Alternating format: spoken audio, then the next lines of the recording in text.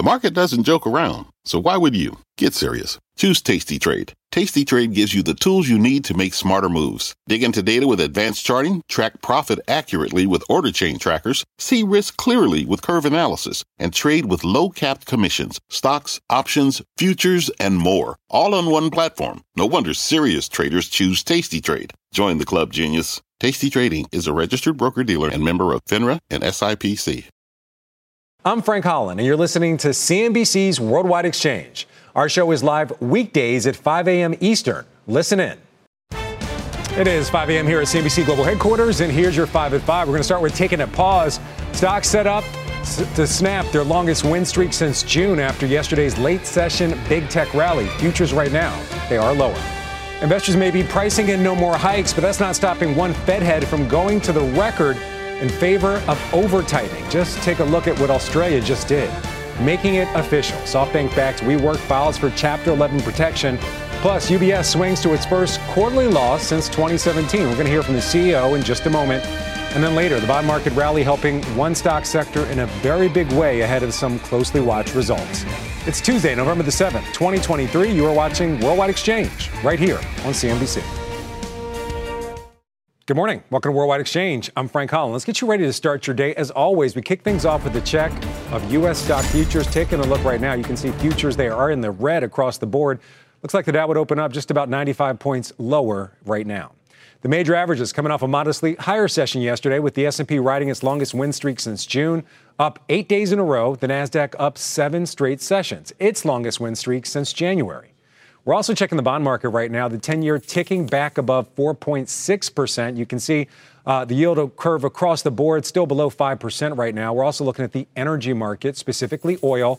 We're going to, as always, we start with WTI. WTI trading at about $79 a barrel, down about 2% this morning. Brent crude at about 83.45, also down 2%. Natural gas down just about 1%. All right, we're going to turn our attention back over to the markets.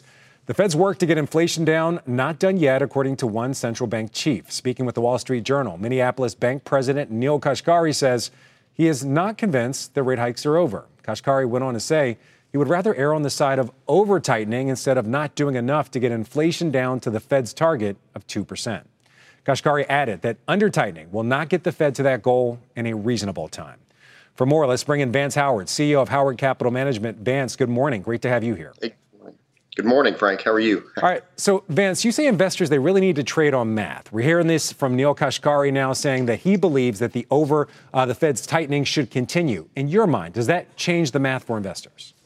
It doesn't really change the math. You know, Frank, you and I were talking a couple of days ago about where the market ran up off this dovish Fed news that Fed Chair Powell had last week. And we're not so convinced this is a new sustainable rally. We're coming up and hitting resistance right here. He was dovish in his talk, but, you know, he's said a lot of different things over a lot of different times. So I don't know if I would really take a lot of weight with that. But I think we're hitting resistance here. I think investors need to be cautious. I think this might have just been a short covering rally from last week. All right, so you think it might just be a short covering rally.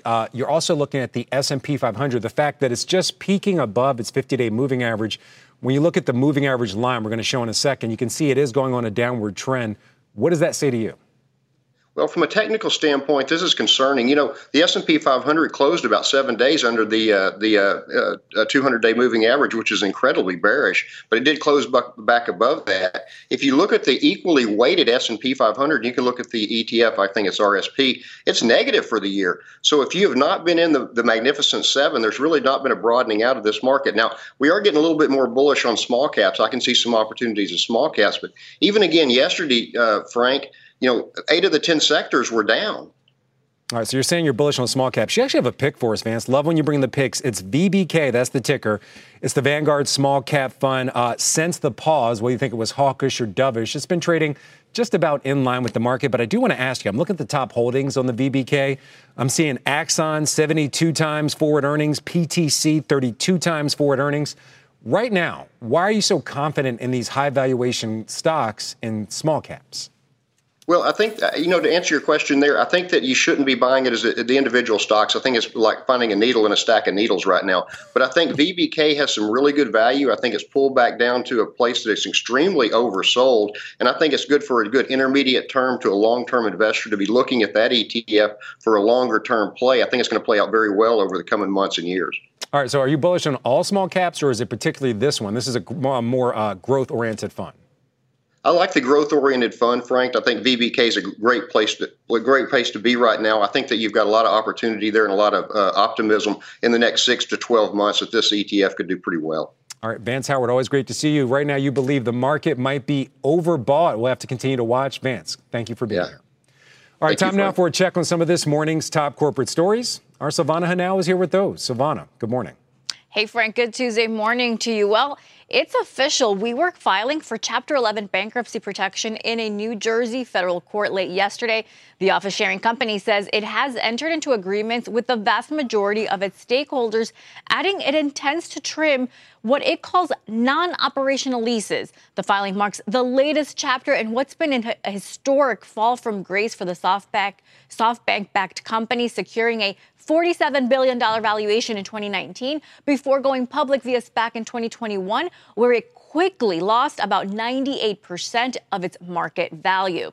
Outgoing Morgan Stanley CEO James Gorman giving more insight into his future with the investment bank. Speaking at the Global Management Dialogue Forum in Tokyo this morning, Gorman says he will vacate his post as chairman as well by the end of next year, adding, quote, "It's time for my successor to forge forth without me around and take this company to new levels." Gorman officially loses his CEO title in January. And call it a win for Cathie Wood's ARK Invest, the company's flagship fund, the ARK Innovation ETF, Monday selling part of its sizable stake in Roku after the stock jumped nearly 50% towards the end of last week on some better than expected quarterly results. ARK is the second largest shareholder in Roku, holding about 8.4% of its outstanding shares. Roku is currently ARK's largest holding, Frank. Anna, thank you very much. We'll see you a bit later in the show. All right, we have a lot more to come here on Worldwide Exchange, including the one word that investors have to know today. But first, the Fed may be pausing, but another major central bank is turning back to hikes after a 5-month pause. Plus, UBS swings to a loss for the first time in years, blaming it on the integration of Credit Suisse. And then later, China surprises to the upside with its latest batch of economic data, why one fund says investors all around the world should take notice. We have a very busy hour still ahead when Worldwide Exchange returns. Stay with us. Have you ever brought your magic to Walt Disney World like, hey, we came to play? Did you tip your tiara to a Creole princess or get goofy officially? Step up like a boss and save the day? Or see what life's like under the tree of life? Did you? If you could. Would you? When we come through, it's true magic. 'Cause we came to play. Bring the magic at Walt Disney World Resort. What does it mean to be rich? Maybe it's less about reaching a magic number and more about discovering the magic in life. At Edward Jones, our dedicated financial advisors are the people you can count on for financial strategies that help support a life you love. Because the key to being rich is knowing what counts. Learn more about our comprehensive approach to planning at edwardjones.com/findyourrich. Edward Jones, member SIPC.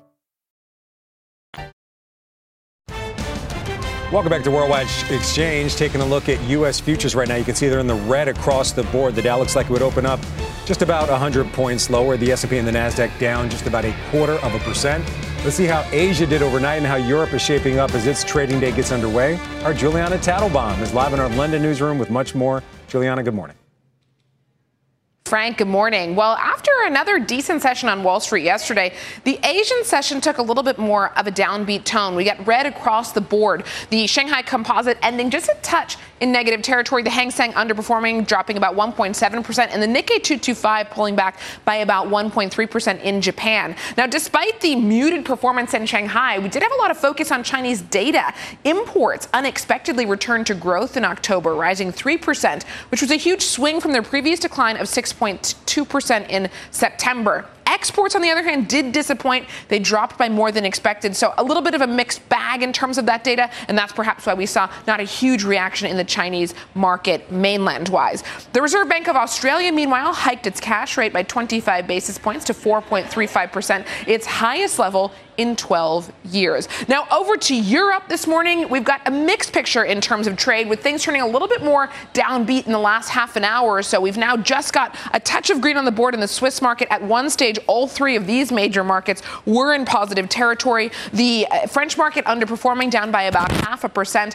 We are seeing some individual movers take focus this morning. Watches of Switzerland, a major move to the upside this morning after delivering a strong earnings update. They expect to double profit by 2028, driven by growth in the U.S. AB Foods, which owns Primark, also delivered a strong earnings report, and we've seen a strong share price reaction there. And UBS in the banking sector performing quite well this morning after reporting a higher than expected third quarter net loss of $785 million after taking a $2.1 billion hit tied to the integration of former rival Credit Suisse. Now, that might sound bad at a headline level, but the underlying business has been performing well, and the integration in many respects has progressed so far ahead of schedule. And in reaction, we've got UBS shares trading about 3.6% higher. Frank? Yolanda, thank you very much. We'll actually have Jamana coming up later with much more on UBS. But we're going to stick with overseas action right now. The IMF upgrading its growth forecast for China to 5.4% this year, citing the strong post-COVID recovery, but the group still expects the world's second biggest economy to slow down next year due to continued weakness in the property market and weaker external demand.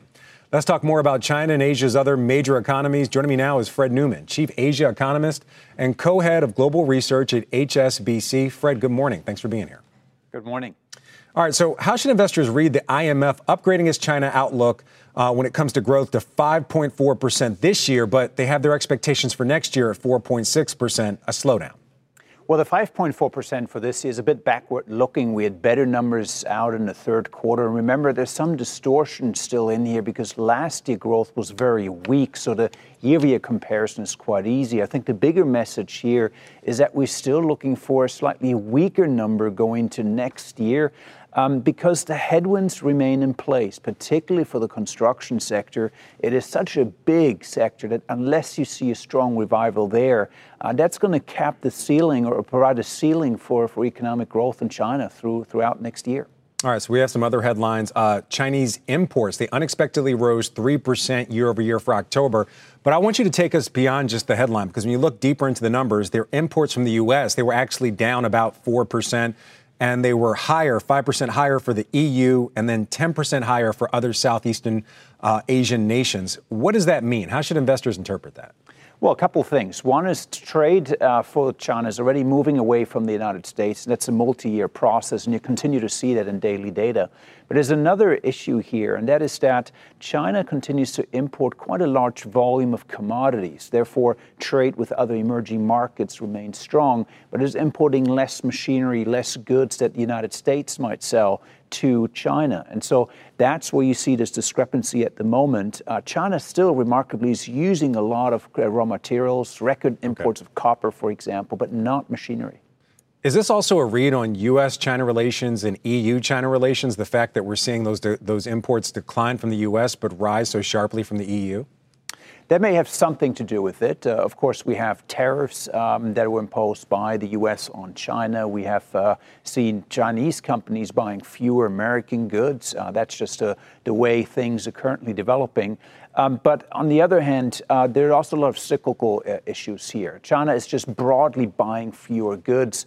The dollar is very expensive, for example, so you'd expect China to buy less goods from the U.S., but more goods from Europe, which has a cheaper currency relative to the U.S. at the moment. You're hitting on something else I want to talk to you about, the rising dollar. How is that impacting the broader economies of Asia? We mentioned that increase in imports from Eastern Asian nations to China, but in general, how are Asian economies right now? Well, they're still struggling a little bit because the global trade cycle is down. Even despite the fact that we have a strong dollar, there are just fewer imports into the United States, fewer into Europe, fewer into large economies. So trade is still not really bouncing back. And the strong dollar, of course, reflects higher U.S. interest rates. And that's a headwind for Asia as well, because it raises the interest rate levels across the region. And that, of course, depresses domestic demand as well.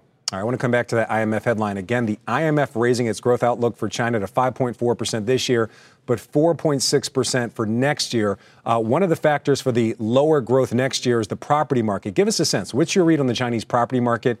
Is there continued risk of contagion to other Chinese equities?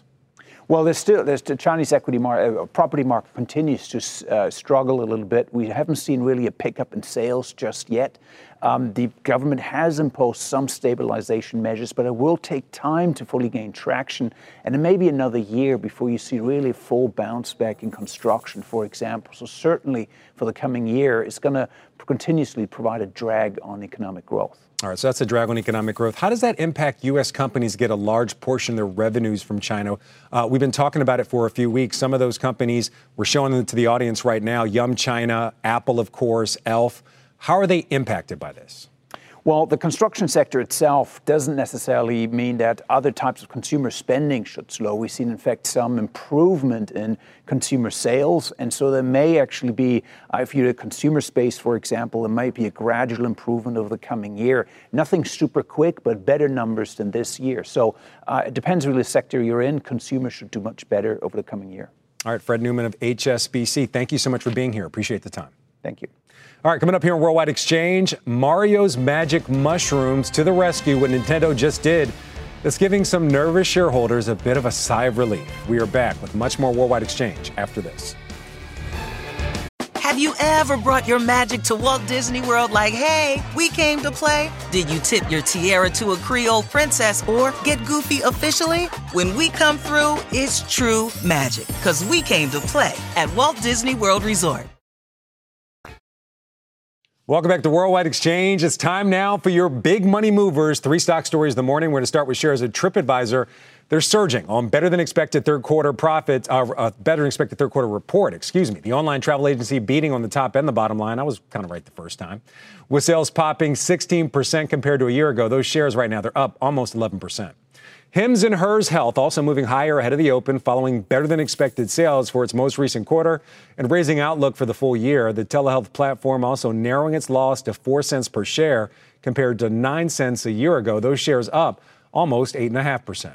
And shares of international flavors and fragrances also gaining some ground, topping third quarter earnings and revenue expectations thanks to higher pricing for its food ingredients and fragrance solutions, as well as falling raw material cost. The company also confirming it will continue to work with Icon Capital, agreeing to renominate on Icon Director in an effort to maximize its product portfolio. Those shares up just about 6%. Let's get a check on some of this morning's other headlines outside the world of business. NBC's Philip Mena in New York with the very latest. Philip, good morning. Hi, Frank. Good morning. We begin with the ongoing efforts to stem the continued violence in the Middle East. On Monday, the UN Security Council again failed to agree on a resolution in the ongoing Hamas-Israel war. The U.S. has been calling for humanitarian pauses in the fighting, while other council members want a wider ceasefire. It comes as Israeli forces have encircled Gaza City.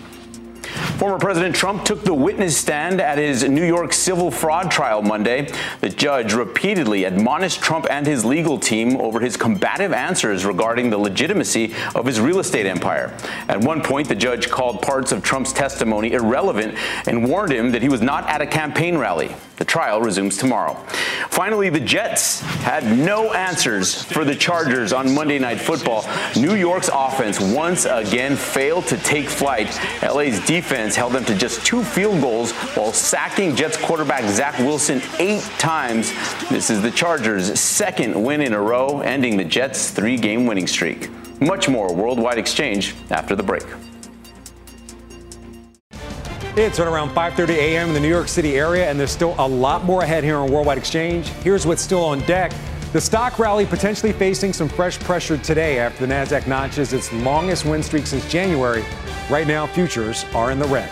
A different story for shares of Intel, getting a bump on a report that it could be in line for billions of dollars in fresh funding. Also, DR Horton results are due out in just about an hour, shedding fresh light on the health of the home builder sector in a world of growing headwinds and higher rates. It's Tuesday, November the 7th, 2023. You're watching Worldwide Exchange right here on CNBC. All right, welcome back to Worldwide Exchange. I'm Frank Holland. Let's get you ready to start the day. As always, we pick up the half an hour with a check on U.S. stock futures after marginal gains to kick off the new trading week. The S&P 500 right now riding its longest win streak since June. The NASDAQ, its longest win streak since January. However, take a look at this. Futures solidly in the red. However, the Dow off of its lows of earlier today. Looks like it would open up about 65 points lower. We want to take a look at the bond market. Take a look at yields here in the bond market right now. As always, we begin with the benchmark 10-year. 4.6 right now, just ticking up just a bit, a few basis points, but very important to note. Take a look here. The 2-year yield still below 5%. The long bond well below a 5% yield, falling very sharply after that pause from the Fed, whether you think it was hawkish or you believe it was dovish. We also want to look at the oil market right now, coming off its second positive session in the last 3. Right now, falling this morning. You can see right now, WTI crude trading at about $79.20 a barrel, down 2%. Similar story for Brent crude, well below $90 a barrel at $83.40. Natural gas, the least impacted, kind of an outlier from what we normally see at this hour, down just about 1%. All right, that's your setup for the U.S. markets. It's now time to get a check on some of this morning's top corporate stories. Our Silvana Henao is here with those. Silvana, good morning. Frank, good morning to you. Well, shares of Intel getting a boost ahead of the open. This, on a Wall Street Journal report, the company is the frontrunner to receive billions of dollars in government funding for facilities producing chips for U.S. military and intelligence applications. The Journal says the plans would be part of the $53 billion CHIPS Act and part of a push by the U.S. to reduce the military's dependence on chips imported from East Asia, specifically Taiwan, over concerns about its vulnerability to a potential invasion by China. Separately, Reuters is reporting Intel is scrapping a planned investment in Vietnam that could have nearly doubled the chip maker's operation there. Saudi Aramco reporting a 23% drop in net profit with its third quarter results. The state-owned oil giant citing lower crude prices and volumes for the drop. Despite the dip, Aramco upholding its more than $29 billion dividend payout. And Shein reportedly seeking a valuation of up to $90 billion for its anticipated IPO here in the U.S. Now, according to Bloomberg, the price tag for the Singapore-based fast fashion platform is up from the $64 billion it was given following a funding round back in May. But it's still below last year's $100 billion valuation. The report adds talks are ongoing about the details of that public offering, Frank. All right, a lot to watch there. Silvana, thank you very much. All right, we're going to turn our attention now over to earnings as a number of companies prepare to open up their books today, including Gilead Sciences, Uber, eBay, and many other companies. Our Pippa Stevens and Diana Olick have much more on what to watch from Occidental Petroleum and D.R. Horton. Occidental's report comes as energy markets struggle for direction, reacting to demand slowdown fears on one side and a potential escalation in the Middle East lifting prices on the other. Wall Street is expecting the company to earn 84 cents per share on $7 billion in revenue, according to estimates from LSEG. But executive commentary is the key here, including around the company's production plan looking forward, guidance around its shareholder returns program, as well as any insight on how the M&A market is looking. Deal activity in the energy patch is rising on the heels of the Chevron Hess and Exxon Pioneer natural resources deals. The company is slightly outperforming the energy sector this year, although Occidental still in the red for 2023. Still, Bank of America recently called the company a top pick thanks to the so-called Berkshire put. Warren Buffett's Berkshire Hathaway has amassed a big stake in the driller, adding to its position as recently as a few weeks ago. As of October 25th, Berkshire owned 25.8% of Occidental. Now I want to toss over to Diana Olick with a look at the earnings for D.R. Horton. D.R. Horton is the nation's largest home builder, and they also have a big entry-level line, Express Homes. So they're really the one to watch to see how badly higher mortgage rates are playing into the builders. Recent reports from other big builders have showed continued strength as the builders benefit from low existing home supply and the ability to buy down mortgage rates. Now, the company's stock is still positive year to date and really surged last week when mortgage rates plunged. But take a look at rates during the quarter being reported. Pretty volatile, but generally going up. The 30-year fixed was in the 6% range briefly, but then well into the 7s. So that's what we're watching closely. Commentary on rates, buy downs, incentives, and how all of that may be hitting Horton's bottom line. Another important metric will be cancellation rates, as some buyers may no longer qualify for mortgages that they did when they first signed the deal. Frank? Let's dive deeper into what to expect from D.R. Horton. We are now joined by Jade Rahmani, Managing Director in Commercial Real Estate Finance at KBW, a Stifel company. Jade, thanks for joining us. Thank you for having me. All right, so give us a sense. What's your rating on D.R. Horton? What's your price target for the nation's home builder? What are you expecting from this report? Sure, thank you very much. Well, we rate the shares market perform and have a $142 price target. Although we do rate the shares market perform on valuation, we would be inclined to be positive going into earnings. And the key is that low inventory trumps rates in today's environment. That's our main takeaway. We think that the home builders have become the only game in town in the housing market. And this is because inventories of existing homes are at record lows. In fact, 50% of a normalized rate.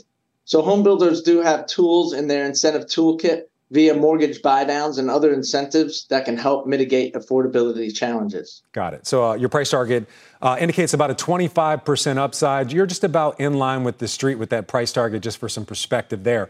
You just mentioned mortgage rates. I want to talk to you about them. So we have definitely seen them pull back. We saw them hit about 8%, right now at about 7.5%. How does that impact your view, not only on D.R. Horton, but the entire home builder sector?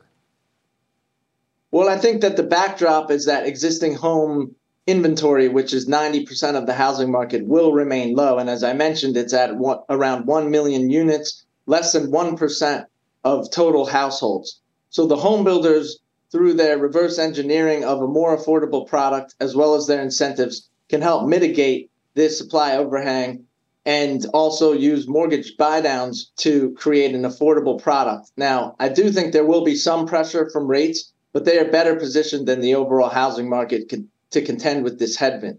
What we're looking for is, did the demand hold up post-September 30th, driven by the low inventory? And number two, are these mortgage buydowns really crimping affordability? If they can talk to a managed approach to incentives, we think that it'll be enough for the shares to respond positively.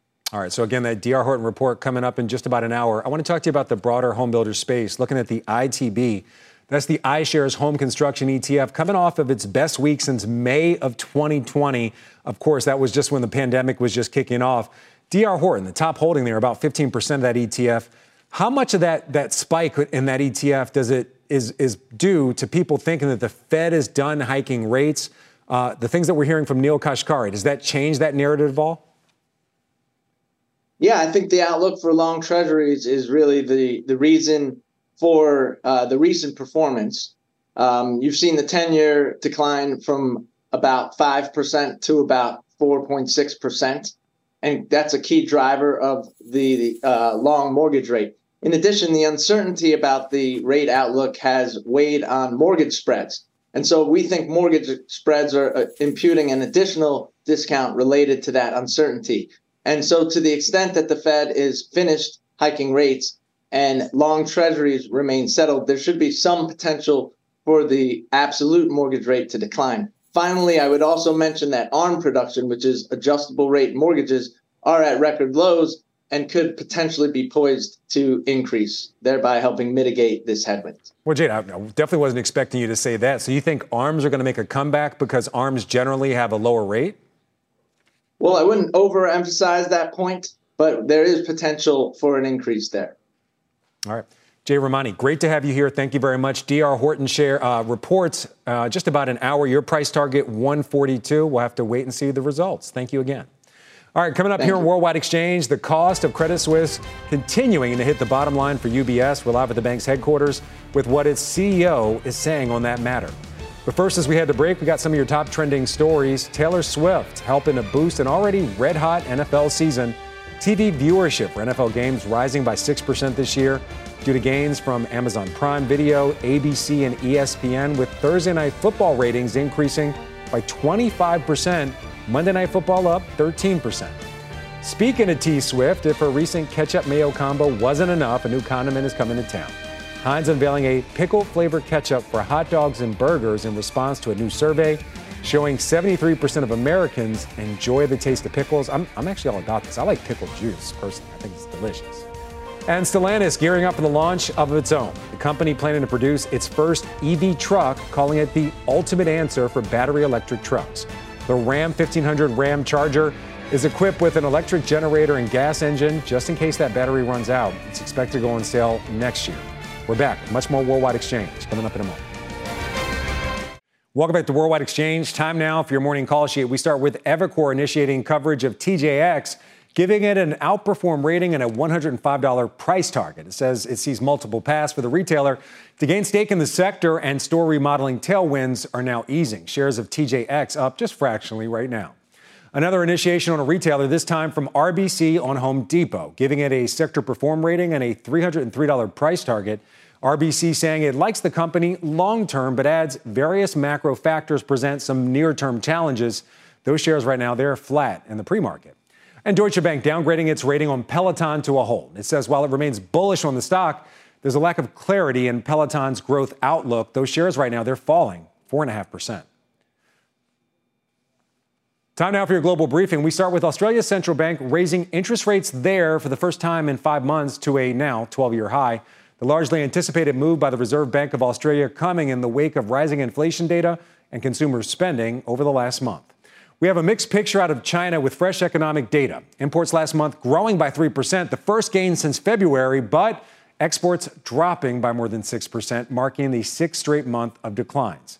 In the video game sector, Nintendo reporting better than expected sales and profit with its fiscal second quarter results. The video game maker, which continues to get a bump from the Super Mario Brothers movie and its most recent Zelda game, is now raising its full year forecast. And UBS reporting its first quarterly loss since 2017 as it continues to work through the integration of former rival Credit Suisse. Our Jemana Bersetchi is live at UBS headquarters in Zurich and spoke with the big bank's CEO. Jemana, good morning. Good morning, Frank. Well, this was the first opportunity for investors to get an assessment of a full 3 months earnings of Credit Suisse within the combined entity. And the reaction from the marketplace today has been pretty positive.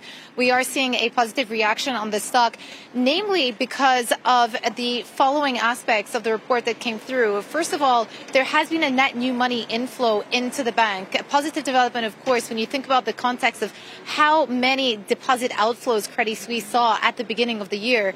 The second point is vis-a-vis the integration, and the language from UBS today, and indeed the CEO himself, Sergio Rahmani, is that the integration is going even better and faster than they themselves had planned. Here's what he had to say about it. Our target is in excess of 10 billion gross savings. So the heavy lift and is going to be in 2024. This is where I would say it's a pivotal year for us. So one aspect that emerged today is that out of that $10 billion worth of cost savings they set for 2026 as a target, $3 billion has already come through. This is indeed 1 quarter faster than they had projected 3 months ago. So going in line with how they imagined, even faster, you could say.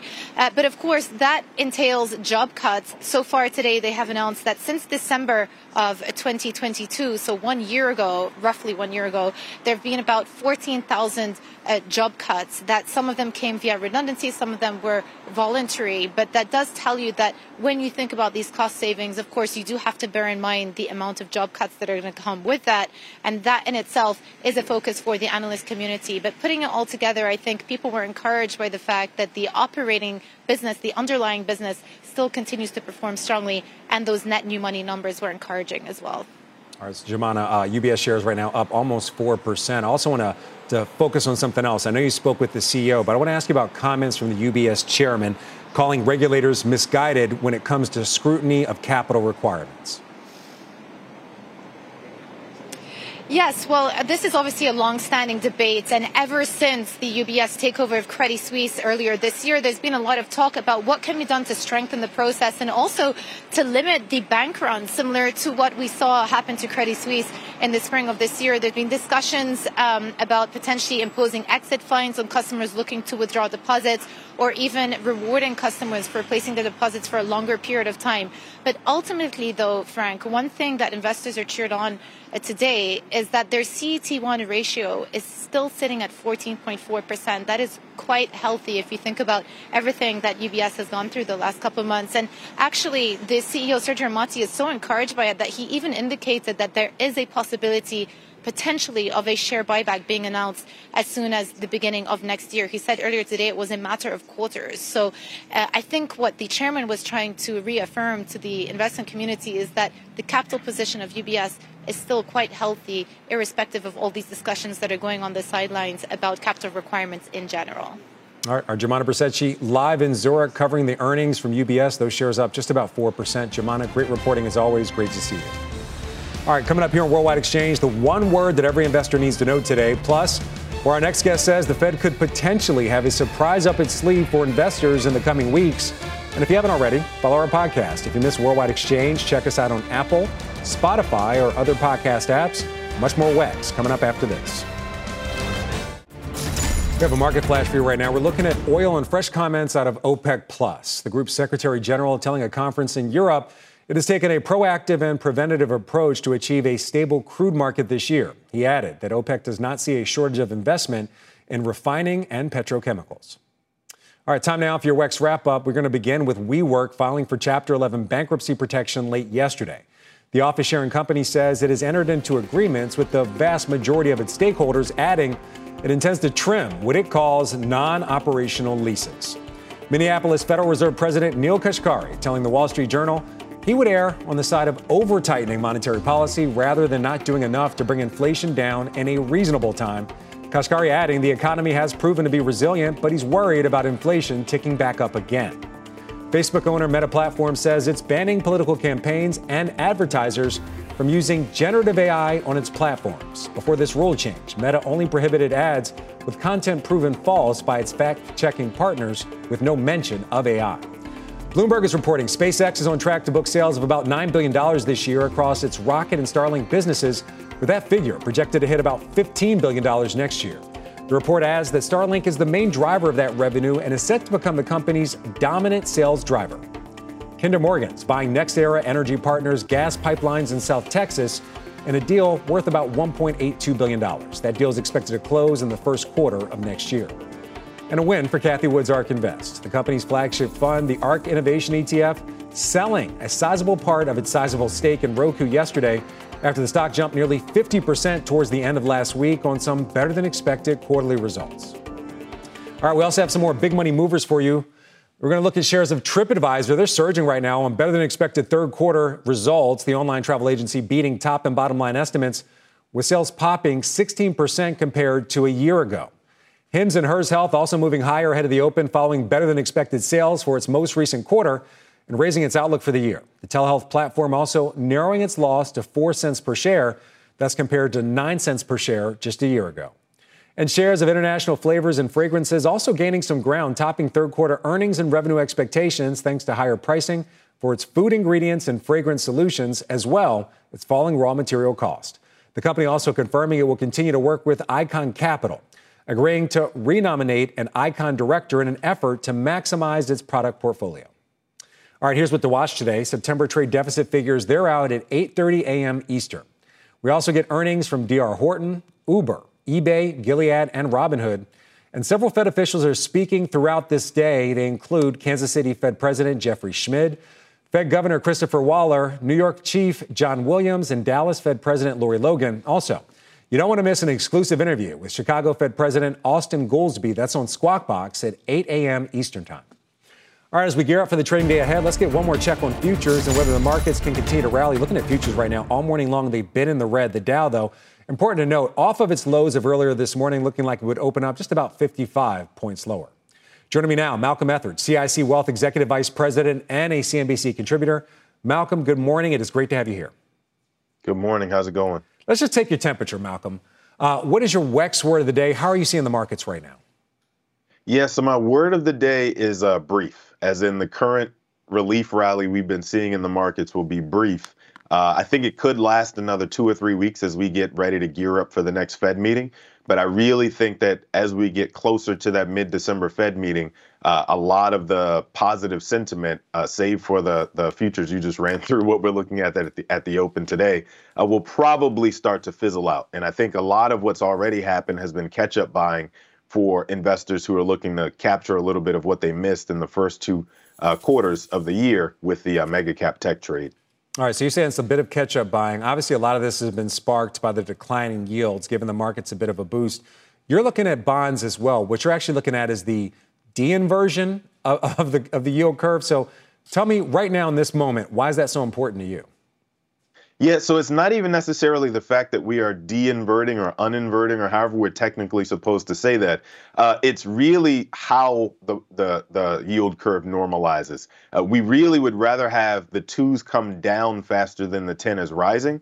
And right now, up until, I guess, the end of last week, it looked like we were going to have the 10 rising a lot faster than the 2 was coming down, which is what we refer to as a bear steepener, which usually tells us that we're likely to have a lot more longer-term pain in the markets. The recession that follows the yield curve uninverting typically lasts longer when we have that bear steepener. So we care more about how the yield curve uninverts a lot more than the fact that it does uninvert, because that pretty much is inevitable since we call it a normalized yield curve. Okay, so that's part of your longer term outlook. As you know, right now we really like to focus on the day ahead. So I want to also focus on another area of the market that's seen a bit of a boost since those yields fell, the Magnificent Seven. So right now we're seeing the Magnificent Seven outperform the market. What's your view on the Magnificent Seven? I know you say there's an opportunity right now. Mm-hmm. Yeah, I think that the Magnificent Seven is probably going to be the knee-jerk trade once again, right? There are folks who, and maybe it's the Magnificent Five at this point, right? People have kind of softened on Meta, and it looks like maybe even NVIDIA. But I think the Magnificent Seven is just going to be that knee-jerk reaction trade once again, like I mentioned, the catch-up buying. I think, though, the opportunity that we've seen created is probably more in the cybersecurity landscape, where Fortinet, in their soft earnings report, their soft guidance for earnings has actually created an opportunity, I think, more so for folks looking to buy inside of tech who are looking for something outside of the Magnificent Seven. You know, speaking of Fortinet, one of the biggest laggers in the S&P, the Fortinet results that weighed on the whole cybersecurity sector actually have inspired your picks for us today. They are 2 ETFs, actually, the CIBR, the BUG, both of them cybersecurity ETFs. Where's the opportunity? Where are you seeing the opportunity here? Yeah, so I think sentiment is really the issue here. So Fortinet, in my opinion, is a very specific problem. It's a very unique case, and I think that it just created contagion in the entire landscape. But if you're a person who's looking for, CrowdStrike, Palo Alto, and maybe Zscaler without having to choose the right one at the right time, something like Bug is probably your option, because I think 30% of the index, last I checked, just those 3 names. Or if you're a person who wants a little bit more diversified landscape to get into the cybersecurity space, CIBR is your pick, because it actually has a lot more diversified. I think it's about 30 names in the cybersecurity space that's spread across their different market caps. Got it. I want to look ahead a little bit. I'm sure you're aware of Neel Kashkari's comments saying basically he's a bit more hawkish than a lot of people took Jay Powell's comments. What do you make of that? How do you see that weighing on the markets today? I think that means that anybody who's anticipating December is going to be a very calm Fed meeting should at least be baking in the idea that we could get one more hike before the year is out. I think the notes from the September Fed meeting kind of laid out that they were expecting there to be one more hike before the year is out. December would be it. And so don't be surprised if we do hear a turnaround, if you will, from the Fed that goes against what the market seems to be expecting today. Well, speaking of another hike, that would have a big impact on the housing market right now. D.R. Horton reports in probably about half an hour from right now. We had a guest on earlier, pretty bullish, $142 price target, seeing about a 25% upside. Are you bullish on the home builders right now? I'm not, actually. I think that what's getting missed there, the housing market is very fragile right now. What's really holding it up is new home sales from people like D.R. Horton, for example. But what's not really being reflected there is the fact that they are buying down the interest rates to get those homes moving. And that's just not sustainable for a D.R. Horton or whoever else in that mid-tier market to be buying down the mortgages for the home buyers by sometimes as much as 200 basis points in order to keep from having to bring down prices. That model can't be that sustainable if rates continue to linger here like we're told they probably will, right? Higher for longer. Or if we get another hike, that really could be the thing that breaks the housing market near term. So what you're talking about basically is a stretched consumer. The home builders responding to the stretched consumer by buying down those mortgage rates. I want to bounce something else off of you. It's today's big consumer stat. 67%, just about 2/3 of U.S. consumers are worried about feeling financially strained this holiday season. That's according to Bank of America. Gen Zers and millennials especially concerned. How does that inform your opinion when it comes to the broader market, but obviously specifically retail? Well, it's tough because we've been hearing that and probably saying that, answering those surveys for the better part of 6 months, maybe even a year. The consumer's stretched. Walmart, Target has been telling us this for some time. People are trading down to the next tier product. But at the same time, the GDP report, the last GDP report, showed a 4.9% quarterly increase in spending. And so it's just tough for me to wrap my mind around a consumer that says it's concerned, that says it feels stretched, says it's having a lot of pain actually keeping track of its monthly obligations. But at the same time, we're seeing record high spending on all kinds of different entertainment options and things like that. Malcolm Ethridge, great to see you as always. Thank you very much. That's going to do it for us here on Worldwide Exchange. We got Squawk Box coming up next. Thank you for watching. From their innovative practice facility to unmatched views from the fairway, the PGA of America is helping lower scores and elevate fan experiences with 5G solutions from T-Mobile for Business. Together, we're using AI-powered analytics to expand coaching tools and bringing fans closer to the pros with 5G connected cameras. This is game-changing innovation. This is the PGA of America with T-Mobile for Business. Take your business further at T-Mobile.com/now.